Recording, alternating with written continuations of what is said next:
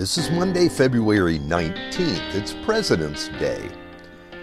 Does evil seem overpowering to you? Is it frightening? It's also shocking? Sometimes when we hear about it, it takes our breath away. Now this week, in our study of Beyond the Ordinary, we dial down into understanding the transcendent nature that is behind the great evil in our world by looking at one of the miracles of Jesus. This miracle is one that the gospel writers provide the greatest amount of detail on. Last week we looked at how Jesus calmed the sea as the disciples were crossing Galilee with him. As soon as they arrive on the eastern bank of the Sea of Galilee, they meet with another kind of storm, one that could be as frightening as the sea, but it's a storm inside a man. Here's what happened. This is Mark chapter 5, verse 1 to 5. They, that's the disciples and Jesus, came to the other side of the sea, to the country of the Gerasenes. And when Jesus had stepped out of the boat, immediately there met him out of the tombs a man with an unclean spirit.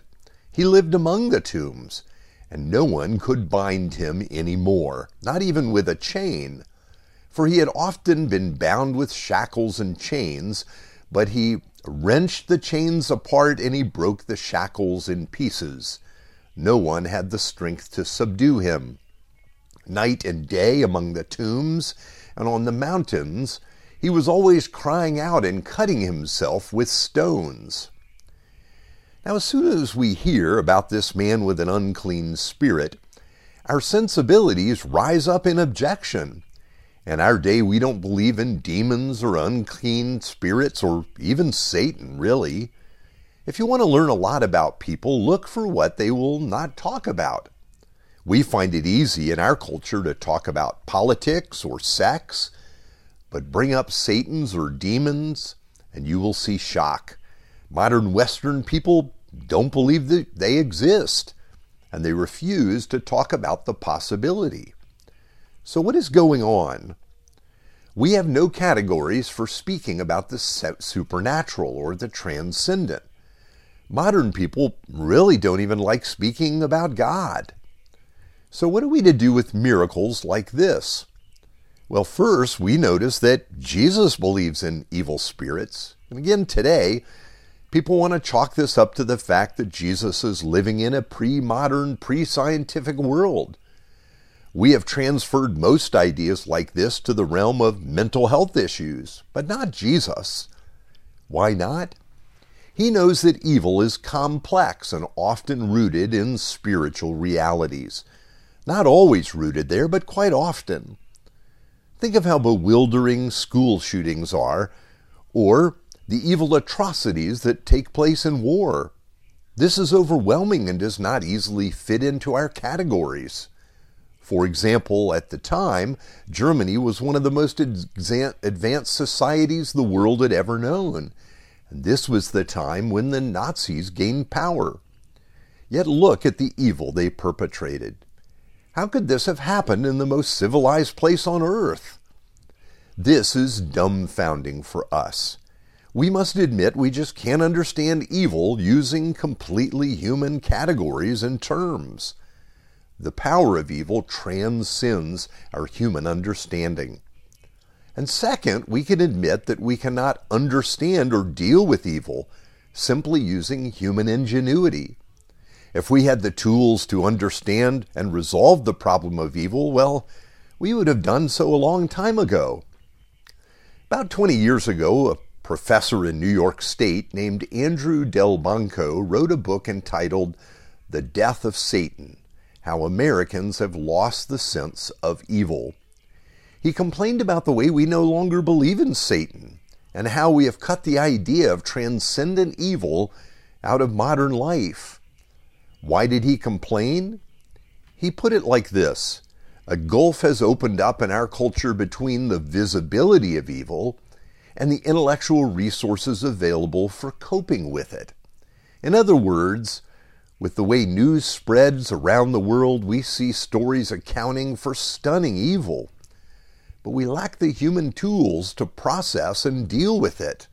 We like to think we can cure anything with a pill or better education or a new social program, but evil remains at hand.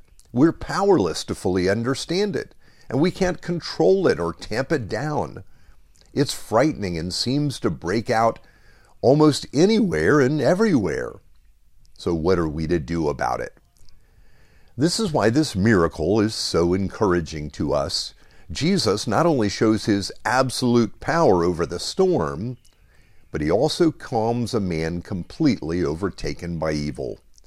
He also shows us what he's come to do. Now, at various times in the Gospel of Mark, we hear those with unclean spirits address Jesus. Here's the account from the first encounter recorded by Mark in his Gospel. This is Mark chapter 1, verse 24. The man with the unclean spirit cried out, "What have you to do with us, Jesus of Nazareth? Have you come to destroy us? I know who you are, the Holy One of God." Now the people around Jesus have not yet figured out who he is, but the unclean spirit knows perfectly. But notice the concern. Has Jesus come to destroy them? Here is our encouragement for today. Jesus has come, the one who has power over the evil powers at work in our world. The evil that is beyond us is not beyond him. And that's the picture we get from the description of this man. No one can help him. No, even chains cannot hold him. He has superhuman power. That is, no one can help him but Jesus. Jesus has the power to save those trapped in the deepest and darkest place.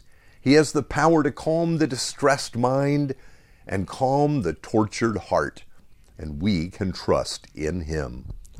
Let's pray. Father God, evil frightens us. It can take our breath away. It seems meaningless at times, but it continues to assert itself in our world. Remind us that Jesus has power over evil, and those who are found in him are protected and given life. Father, we know that Jesus has come to destroy the works of the evil one. Help us to rest in him, for we pray in his name. Amen.